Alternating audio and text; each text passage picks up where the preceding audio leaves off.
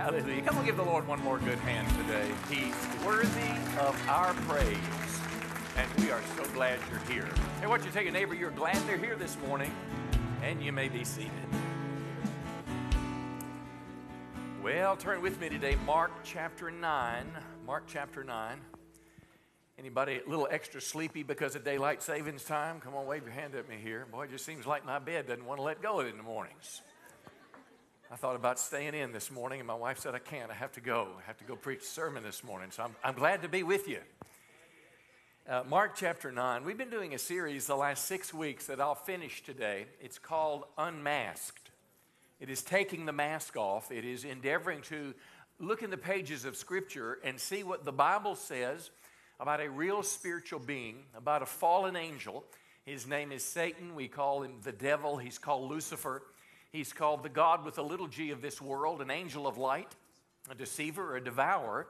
Bottom line, though, that the Bible says that evil is not just some concept or abstract thought, but evil is real in the world, and it's personified in this spiritual being called Satan and Lucifer. Well, the last few weeks, we've been trying to understand how he affects people. We've talked about temptation. We've talked about offenses. We talked about how to fight spiritually in our prayer if you're under a spiritual attack. Last week, we talked about how important it was to guard our thoughts, because our thought life is one way that he can influence us. Well, this morning, I'm going to endeavor to take the focus off of ourselves and encourage you to look to other people that are on some kind of affliction, torment, deception, under spiritual attack, and how we can help other people who are under Satan's influence. And I'm going to talk about 4 different kinds of people today. I'm going to talk about one that I will probably tweak your thinking a little bit. We're going to look and see what the Bible has to say, number 1, about people who are possessed or controlled by demons. I don't know if you believe that or not, but we're going to look at the Bible. The Bible's very clear about that. Secondly, we're going to talk about people that don't know Christ, how the devil tries to keep them away. The Bible will tell us that he blinds their mind. The third group we'll talk about is a backslidden person, someone who once walked with Christ, but because of offenses, because of temptation, a number of things, they're pulled away, and how we can help pull them back towards Christ. And then lastly, we're going to talk about something that characterizes America today, is deception and confusion. How many know it's truth that sets people free? So that's what we're going to do this morning, and I've entitled the message, Help is on the Way. Help is on the way, and that help for other people can come through us. Let's begin first in Mark chapter 9, and I want to make clear that we can help people that are in spiritual bondage get free. I'm talking about this idea of a literal demon spirit. The Bible says that not only is Satan a fallen angel, but he literally took some of the angels of God, and they too fell, and now they're called demons. This word demon is mentioned at least 50 times in the Bible. And we're going to see how they work. It's a very controversial subject. I'm fully aware of that today. It's misunderstood, but yet it's biblical. The idea of it has been mispracticed. We live today, the last 40, 50 years in America, we have been taught in our public education that there's no such thing as God or demons or devils or angels, and everything in life that's real is something that we can quantify, or something that we can see under a microscope, something that a telescope can show us. So this secularism or humanism, and outside of that, there's nothing spiritual. Well, that's not a biblical concept. So let's look at the Bible and see what it has to say. And I've chosen a somewhat lengthy passage, but one that talks about some of the most extreme manifestations that can happen when a person's under this influence. Mark chapter 9, verse 17. A dad brings his son to Jesus, and he says, Teacher, I brought you my son who is possessed by a spirit, or controlled, or under the influence of a spirit. And notice, this spirit robs this child of his speech. He's mute. Now, I don't know what a speech therapist would tell us about this. I'm not suggesting that all mute people are demon-possessed, but this one in particular was. It was one manifestation in his life. And look at verse 18 and think about this. And we don't know how old the boy was, but imagine, he's 9 or 10 years old or 11 years old. He's the apple of your eye as a dad. But verse 18 says, when this spirit comes on him, it throws him to the ground. He foams at the mouth. He gnashes his teeth and becomes rigid. Now, if you've been around life at all, you know this sounds like a seizure. Again, I'm not saying all seizures are because the person is demon-possessed, but in this case, that was a manifestation. I asked your disciples, the dad said, to drive out the spirit. Now, this is very important because a spirit, you cannot counsel someone with a spirit to get over it. This control causes this person to do things that they wouldn't normally do. You can't disciple someone or train them if they're being controlled. This thing's has to be gotten rid of. It's like if you get a tick on your body, you know. I mean, mosquitoes, they buzz and you hear them coming, but if you just look down and you got a tick on you, you've worked in the yard or your pet, you want to get that thing off. And listen, don't just pull it off, okay? I'll tell you a little secret here, getting ticks off. You take a little Q-tip, this is a turkey hunter's technique, and you put a little liquid soap on it, and you just start rubbing that guy in a little circle, and after a while, he'll pop out. But if you don't, you could get some disease, but he's afflicting you. You got to get him out. All the talking in the world, all the hot showers and cold showers won't do anything. You've got to get him out, and that's what Jesus said. He asked the disciples to drive out the spirit. They couldn't do it. And look at verse 19. It's an indictment. Jesus said, "You unbelieving generation."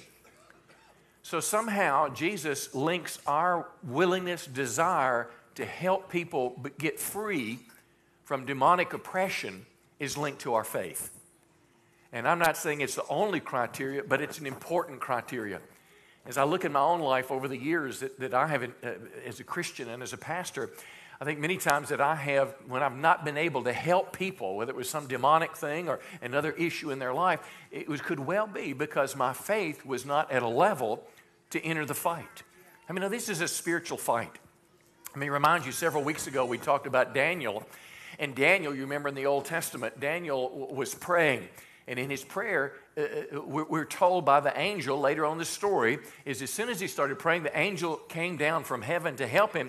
But he said he was met in the heavens for 3 weeks, and he was fighting against the prince of Persia. So there was something positive endeavoring to happen, but yet at the same time, there was spiritual pushback. Well, how many know we have to keep our faith in the battle as long as it lasts?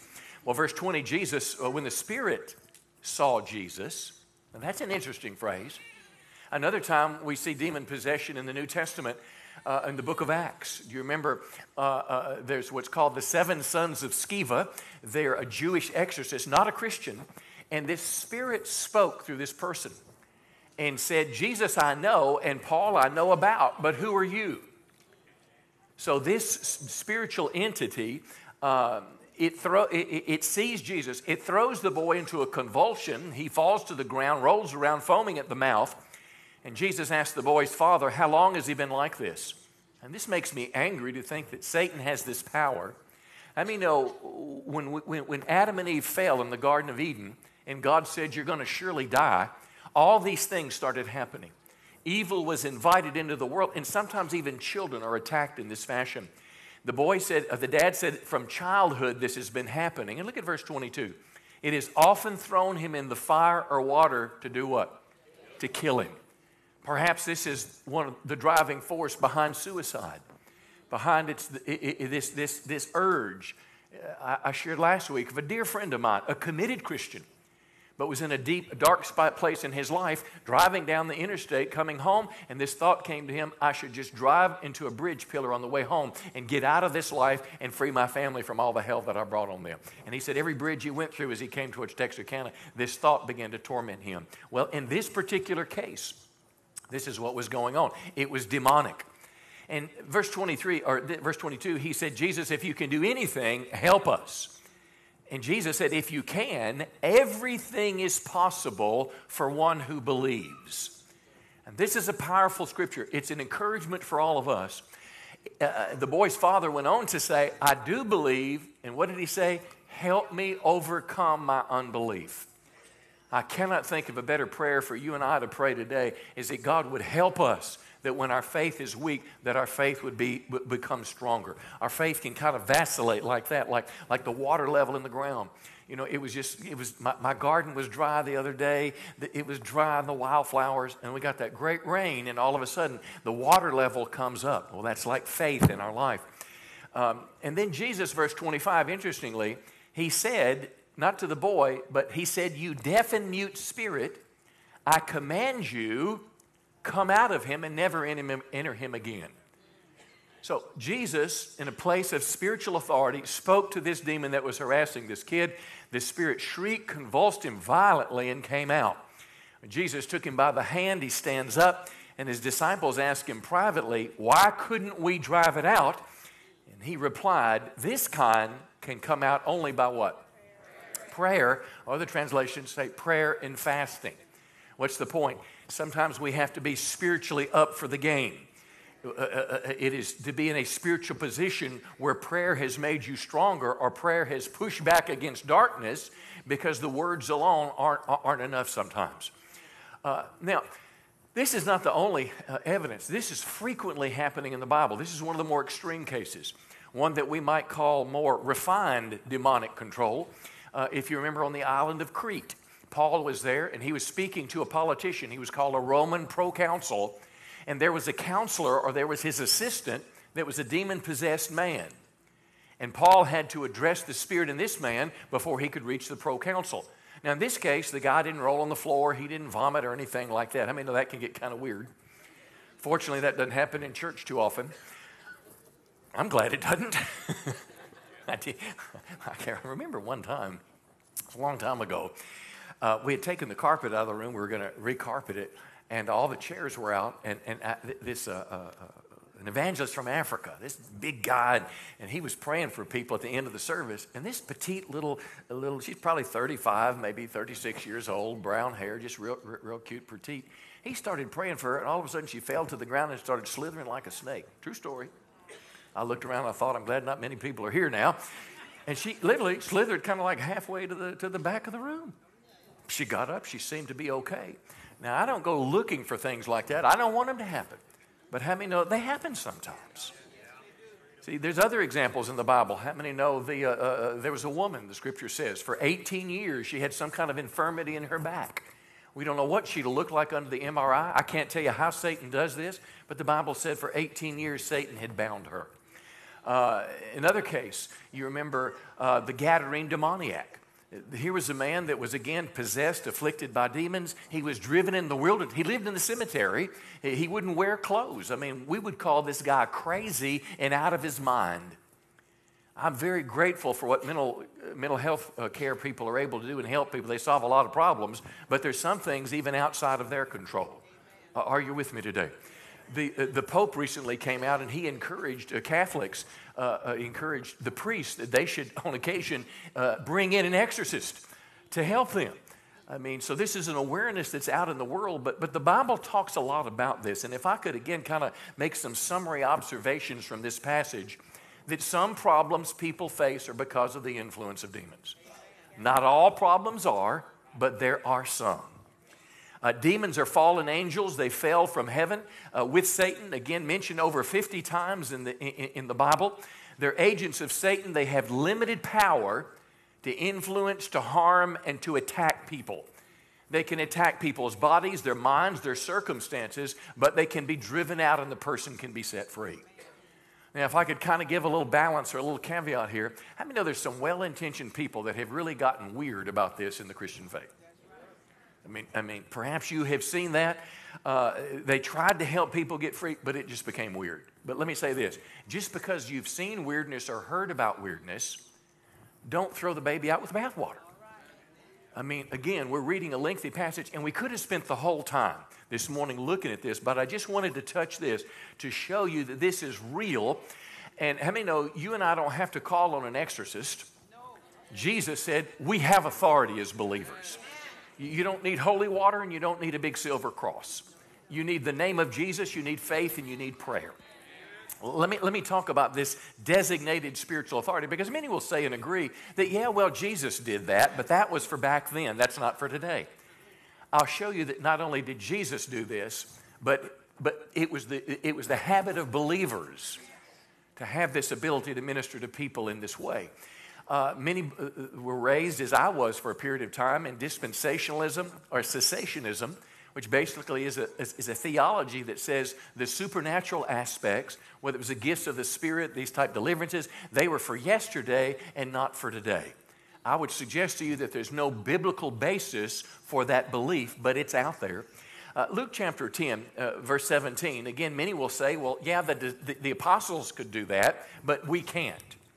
It was not just the apostles. In Luke 10, Jesus had sent out 70, or some translation, 72 believers, and they returned with joy, and they said this, Lord, say it with me, even the demons are subject to us. How? Say that last part. In your name. It's not the loudness of the way I project. It's not my mannerisms. It's not my style. It's the authority of the name of Jesus that has spiritual power. And then Jesus responded to the disciples. He said, I saw Satan like lightning fall from heaven. And then Jesus said, I have given you authority. This is the 72. I've given you spiritual authority, delegated authority, to tread on serpents and scorpions. Now that's just not, he's not just talking about cottonmouths and copperheads, okay? It's a spiritual picture here of demonic. And over all power of the enemy, and Jesus said in this context, nothing shall hurt you. Now Mark 16, it's broadened in the end of Mark's gospel. Mark said these signs will accompany those who believe in my name. They'll do what? They'll cast out demons. So again, put aside the weirdness just a second. Put aside the whatever strange things you might have heard, seen, or read about. And just foundationally, let us believe afresh that as a Christian, I can help people get free who are under Satan's influence. Whether there's someone, and it's, again, not a show that I put on, but we have this authority in Christ. Our faith-filled prayer is necessary that we can command spirits to leave in Jesus' name. Now, I'm just simply reading the Bible to you. Another illustration in Acts 16, Paul the Apostle, he met a slave girl who had what? A spirit that enabled her to tell the future. She was the real psychic hotline. And of course, they made money off of her. But verse 18, Paul got so exasperated, and he turned and he said to the demon, I command you in the name of Jesus Christ. This is even Paul, his basis of his authority was the name of Christ to come out, and instantly it left her.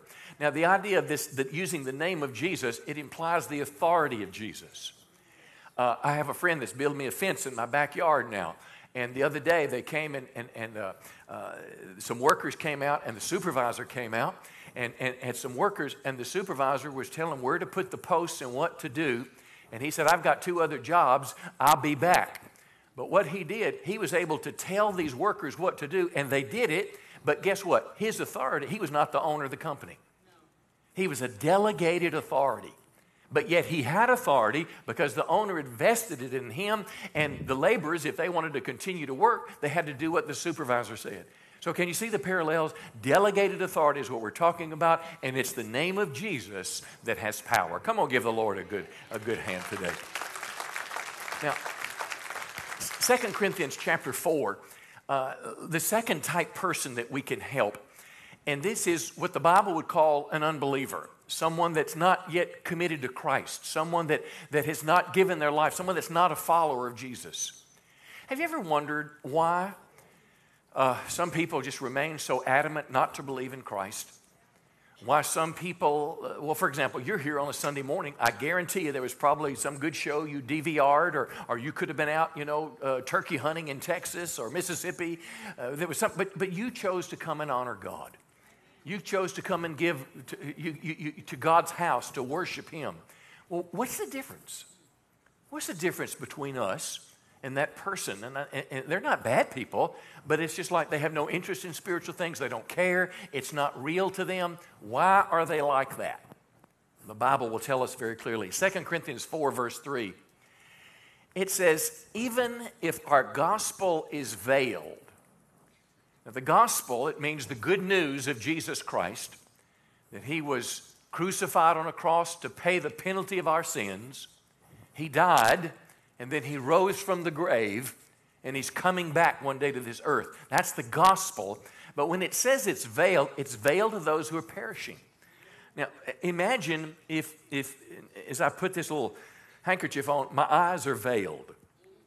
If someone had led me by the hand into the room today, you know, you kind of see this on gangster movies. They hide someone's eyes and they bring them in front of the mafia boss.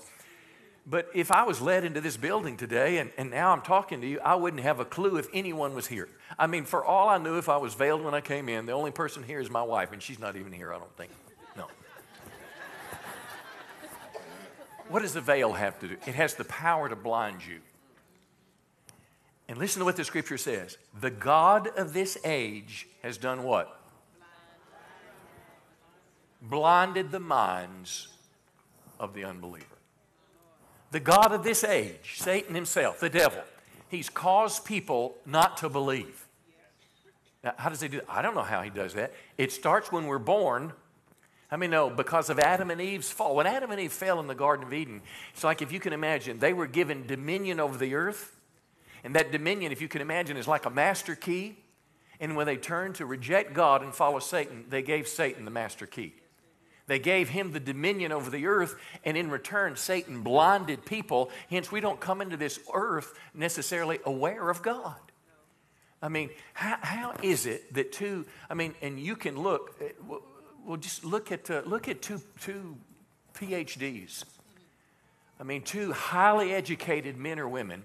One that believes in God, one that gets out of the morning and hears the birds sing and says, "Thank you, Lord, for what you've done." The other that wakes up and believes that this magic of evolution created the beauty of the flowers that we see and the birds we sing and the rotation of the planets on its axis and the production of oxygen and carbon dioxide and all the cycles of life. He just believes that it's somewhat deliberate, but it's kind of arbitrary, and we're not sure where how can they both, educated people, be on both sides? One's eyes are open and one are blinded. Well, notice now, salvation, though, sets us free from spiritual darkness and Satan's control. And you and I have something to do in terms of sharing the gospel with people that are blinded. Colossians chapter 1, verse 13. Now listen to this scripture. It says, "For he, Jesus, has rescued us from the kingdom of darkness," and done what? Transferred us into the kingdom of his dear Son. He purchased our freedom. Freedom from who or what? Freedom from sin and Satan's bondage, and forgave our sins. So this means when someone hears about Christ, that the blinders are taken away. The light comes in. God reveals himself. Christianity is not just figured out. The Bible says God reveals himself to us, and when he does, we say yes or we say no.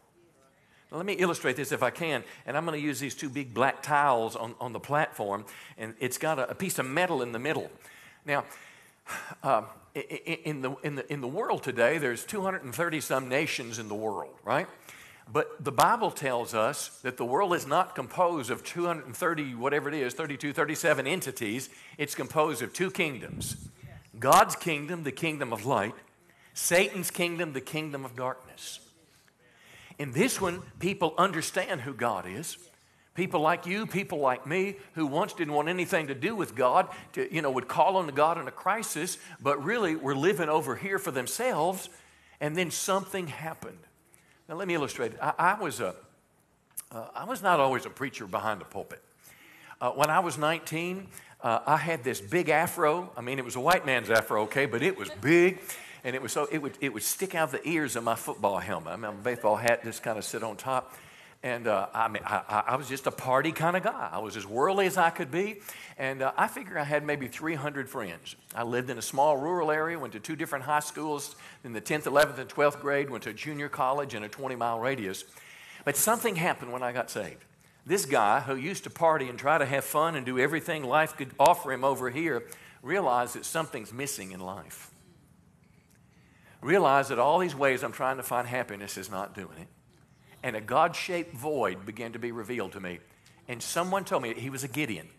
And this guy told me that if I would put my trust in Christ, if I would believe in Jesus. Now, mind you, I'd been raised in church, but how many know going to church won't get you to heaven?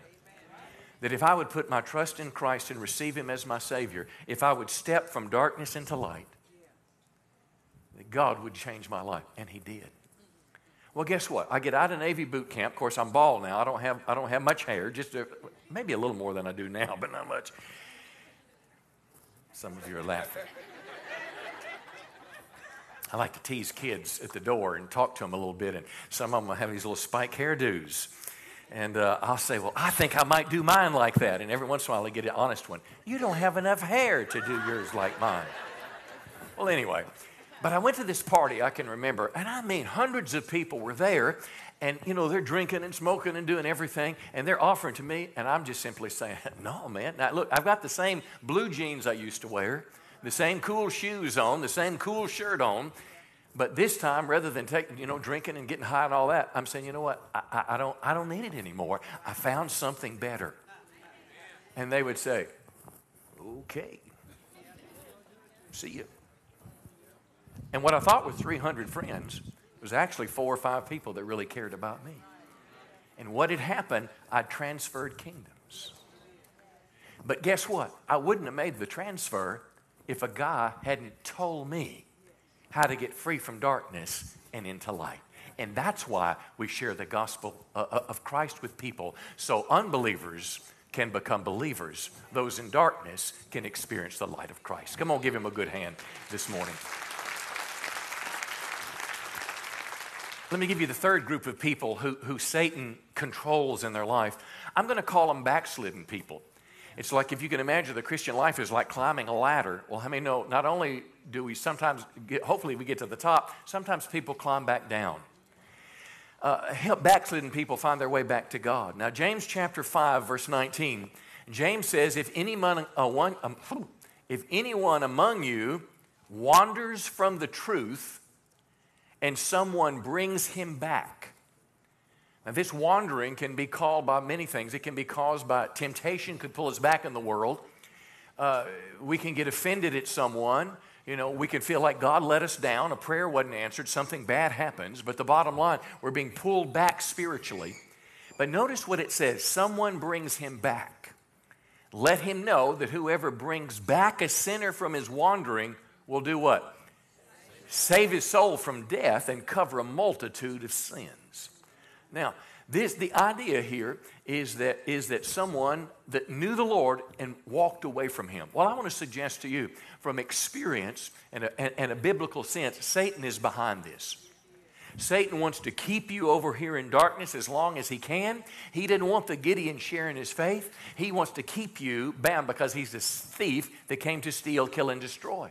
But if you happen to become a Christian, I guarantee you for the rest of your life, you're going to find that Satan wants to pull you back across the aisle. He wants you to give up on God. He wants you to turn your back on God. He wants you to walk away. He wants to pull you. And sometimes we try to live in, my screws are slick. Sometimes we try to live in both worlds. We try to see, the God side, but then the other side too. But I'm not going to do it, but imagine a boat and a pier, and that boat drifting away. You have to choose which side you're going to be on. Well, sometimes people make the wrong choice. And let me say this, that doesn't mean because they're a bad person. They're tempted just like you and I are, and it could be at a tough time of life and they slip away. Maybe you're fairly new to the Lord, and or you don't have to be new to the Lord. Let's just say that you had a life like I did, an old life and a new life. I can look on Facebook and I can listen to an old rock song that I used to listen to, and my mind takes me back 40 years in a blink of time. And if you're in a weak moment in your life, you can find that someone calls you, maybe it's a Saturday, and they say, hey, man, what's going on? Oh, whatever you say. But they say, why don't you come over and watch the game? Just some guys here, and you know what they're going to be doing. You say, no, we're just going to watch the fights, or we're going to, Final Four's coming up. Just come on over. And before you know it, you go, and you start out drinking ginger ale, and before you know it, you're on Bud Light, and you graduate from there. And before you know it, then you feel bad. You feel condemned. You get ready to go to church in the morning. Your head's hurting. Hadn't had that happen in a while, but your head's hurting again. And here you feel condemned. Now, how many know when we feel condemned, when we feel that we're not worthy? How many know none of us are worthy to come before God? See, my performance is not what makes me worthy. Come on, it's the blood of Jesus Christ. And Satan wants to beat me up and make me feel like I'm worthless. I've done it again. How could God ever forgive me again? That's a trick of the devil. But what happens, though, is he wants to pull you back the next night, and the further he pulls you, the things of God only become a memory. You used to read your Bible every day. Now you rarely pick it up. You rarely come to church, and now you've become the person that you were. Can I tell you, Satan is smiling, and your Heavenly Father is in pain. What we need is someone to help us return to God from our backslidings. And how many know, friends, they're out there all around us in the world. And if you and I can reach our brothers and sisters who have fallen, come on, we'll save someone from the snare of death. Give the Lord another good hand today. Let me close with this last point, is that we can help confused and deceived people with truth so they can be free. Now, how many would agree that America is a pretty confused place? We're filled with confused and deceived people. Well, our job as Christians is to speak the truth in love. Let me explain it. Acts 17. Here's a New Testament passage. Paul, the apostle, waiting in Athens, the city of Athens, he's deeply troubled by all the idols he saw everywhere. Now, I want to ask you, if you've served the Lord, hopefully a lot of the things of this world are distasteful to you, but how does it make you feel? I hope you don't look down in a condescending way at people who are where we once were. If there's conversations about same-sex marriage or conversations about, gender confusion and all these things, I hope you never look down at people. I mean, no, we're all created in the image of God. All people are due respect, but unless they hear truth, they're going to stay confused as they were. Paul was troubled by what he saw. He went to the synagogue, here, 3 places. He went to the synagogue to reason with the Jews. He spoke daily in the public square, which means like he's on the street corner, he's in Lowe's, Sam's, wherever he goes, talking about Christ. But he also had a debate with some philosophers. Now, I want you to think modern day philosophers. Maybe they're the people that are on The View, and they have this little panel. Or MSNBC they're discussing whatever, something going on in America. Or ESPN is discussing the morality of racism in the NFL or these kind of things. Does it feel like the blind are leading the blind? Well, imagine these groups of people, and he talks to them. Verse 22, men of Athens, I notice you're very religious in every way. I was walking along, I saw many of your shrines. These are idols, places where people would worship. One of your altars had this inscription, to an unknown God. Now, what does that mean? If you've ever, this is more common in the third world, but I've even seen them in America, a Buddhist shrine. They'll have a little picture of Buddha, a little incense burning around it. Sometimes the Catholic shrine, particularly when I used to travel in Mexico a lot, you might see a picture of the Virgin Mary. You might, candles, and, people make little gifts. Well, what was inscribed on it, though, said this, to an unknown God. And Paul said, this God whom you worship without knowing is the one I'm going to tell you about. In other words, he found a way to connect with them. He found a way, he didn't just live it in his Christian catacomb, but he found a way to connect with the world in terms they could understand. He found out what was missing in their life, and he went to it. I want to suggest to you, we've got our own version of deception in America today. The USA Today had an article not too long ago. They called Oprah Winfrey a spiritual leader for the new millennium. They say that over 10 million people a day watch Oprah. Listen now, the USA Today said she's a moral voice of authority for the nation. Do you know that Oprah told her followers there's many ways to find God? Not just through Jesus. What did Jesus himself say in John 14:6? Jesus said, I am the way, definitive article, the truth, the life.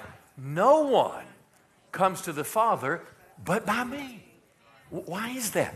This little piece of metal dividing the two kingdoms is our sin that separates us from God. And it's only the blood of Christ that can make me forgive my sins and wash my sins away from me. I will not reincarnate into a new being. I cannot look within to the power within. I cannot find my safe spot within and be saved. It is only through Christ. But I'm telling you, she is one of many voices in America today. Voices are standing behind in college classrooms and other places telling students there is no God. We all came from monkeys. We came from single-cell organisms. We are a deceived and a confused people. People are searching for truth and meaning. Some people look for it in the supernatural. They try psychics, Satanism, the occult, tarot cards, witchcraft, astrology, New Age, Eastern religions. They may be searching in non-spiritual means, the secularism, humanism.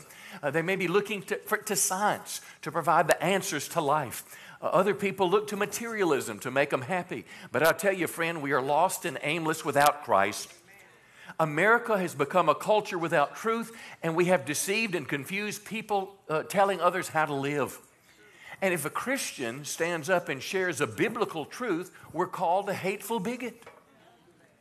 Now, I don't know how it made you feel when we showed the little clip there of the little girl saying, I want protection in the bathroom. But listen, friends, Americans don't even know today if I'm a man or a woman, a boy or a girl, and we somehow believe that we have the power to make that choice, and that can change whenever I want it to. And Facebook will give you 40 options to choose your gender. I will suggest to you, friends, we are confused. Because the Bible says God created us male and female. But you can feel the little tension in the room just when I mention this. It's because of the world we live in today, and we kind of stand behind our positions. Listen, friends, don't be afraid to tell people the truth about Christ. Don't be afraid to tell them about Jesus. Even if you're called a name, even if you're called a hateful, and now it's becoming violence is being used for it. But listen, let us have what Paul did, move with compassion for these people. Let us be troubled, come on, because they are where we once were. Listen, let us never be named as a self-righteous, judgmental person in reality, but let the love of Christ compel people the truth, because how many know it's the truth that'll set people free? Let me wrap up with this scripture, 2 Timothy 2:24. Listen to this in context of what we're talking about. It's how we should talk with people in our culture. The Lord's servant, that's us, must not be quarrelsome. Facebook or anywhere else. Come on, we're not trying to win a fight, but be kind to everyone, able to teach, which means we need to be educated in the issues of our day, patiently enduring evil. Come on, not getting flabbergasted and I don't care about you, but patiently enduring it, correcting our opponents with gentleness. And now listen to this next phrase. God may perhaps grant them repentance, that's turnaround, leading to a knowledge of the truth. See, it's truth that sets us free. And they'll come to their senses and escape, what's it say? From the snare of the devil. Now, isn't that interesting? When they come to their senses, when God grants repentance, the one who is in darkness will find their way in light. And it's because someone loved them enough to tell them the truth. Come on, give the Lord one more hand today. I want to wrap up our series, Unmasked, with two scriptures. One is a promise. It's from Romans 16. Mind you now, Rome in their day, it was governed in a way that Nero would dip Christians in tar and light them at night to be a torch in his gardens. And Paul said this to them, the God of peace will soon crush Satan under your feet. And then he said this, the grace, that is the ability to endure, the ability to hang on, the ability to not quit, God's help in your difficulty, grace be with you. That was the promise. That one day, come on, Satan's attacks are going to be over, friend. One day you're not going to have to endure it anymore. I don't care if you're the little boy that was under the demon's influence or whether you're under spiritual attack as a Christian. One day it's coming to an end. But until that day, let this scripture guide us. 1 Peter 5:8. Stay alert and watch out for your great enemy, the devil. Don't look for him behind every chair, but know that he could be behind one. He prowls around like a roaring lion looking for someone to devour. Come on, that could be us. And our response is this, and I close. Stand firm against him. Be strong in your faith. Wear the armor of God, use the shield of faith, use the sword of the Spirit, which is the Word of God. Having done all, stand, friends. You and I remain in a conflict that's happening all over the world to believers everywhere. But how many know greater is He that is in us than he that is in the world? And our hope and confidence is one day through Christ, these sufferings will be over. But until that day, I can stand, and having done all, stand. Hallelujah. Let's do that. Go ahead and stand to your feet this morning. And we're gonna close with a prayer. Why don't you just have just a God moment with us? I'll say a prayer, we'll have one song, and then dismiss. But let me just encourage you, please stay tuned in for just one more moment. And I want you to just bow your head a moment and say, Lord, God, would you help me to be able to help people that are under some spiritual bondage? I'm not crazy to see anybody with those kind of wild manifestations, but kind of the bottom line is whether if I know someone that's under spiritual attack, if they're being influenced by demons, God, could I have strong faith and a strong prayer life so I can help that person get free? I don't have to draw attention to myself. It's not a show. It's not a method. But Lord, I want to have a heart to help people get free, and I want to have the ability to be able to do it. And Lord, I want to ask you today to help me have a special burden for people that don't know Christ. When they're acting the way they are, let me not get put out with them, but let me realize that Satan, the god of this world, has blinded their minds. And I'm going to pray with them, and I'm going to tell them about Christ. Lord, for the backslider that's in my world, that brother or sister that used to walk with me to the house of God, they used to come with me to the life group, they used to share texts about prayer and Bible verses on Facebook, and now they're away from God.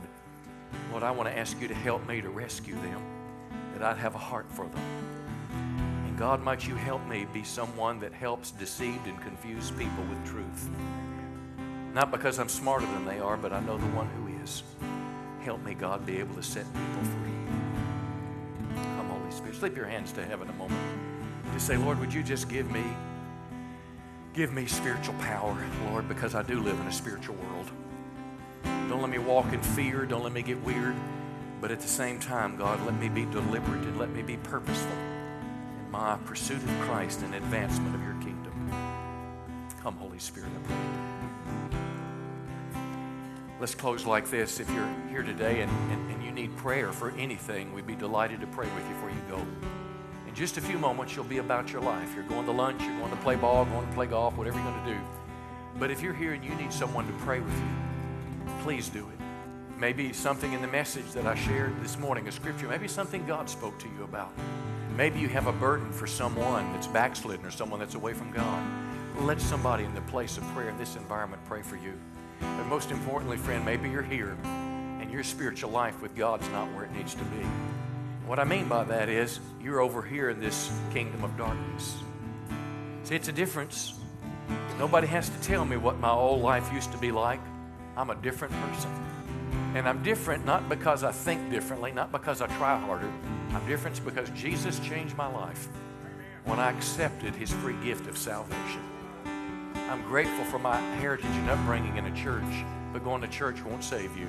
Surrendering your life to Christ will. And maybe this really resonates with you today, and you feel a drawing in your heart to God, and you want to commit your life to Christ. I want to tell you, friend, we'd be honored to pray with you. This is not joining our church, and we will not embarrass you. But if you're here today and you want to make a step to Christ, I'm going to encourage you, when we begin to play this song, just slip out of your chair and meet someone over at the cross, and they'll stand with you as you make the greatest decision of your life to follow Christ. Go ahead and begin to sing, Pastor Zach. Our prayer team is coming to the front right now. And if you want prayer for anything, just slip out of your chair. The men and women will be here for you. But most importantly, if you need to make a step to Christ, you want to receive Jesus as your Savior, just slip out of your chair and meet us at the cross. We'll pray for you. I love you. Thanks for coming today. Sing with us.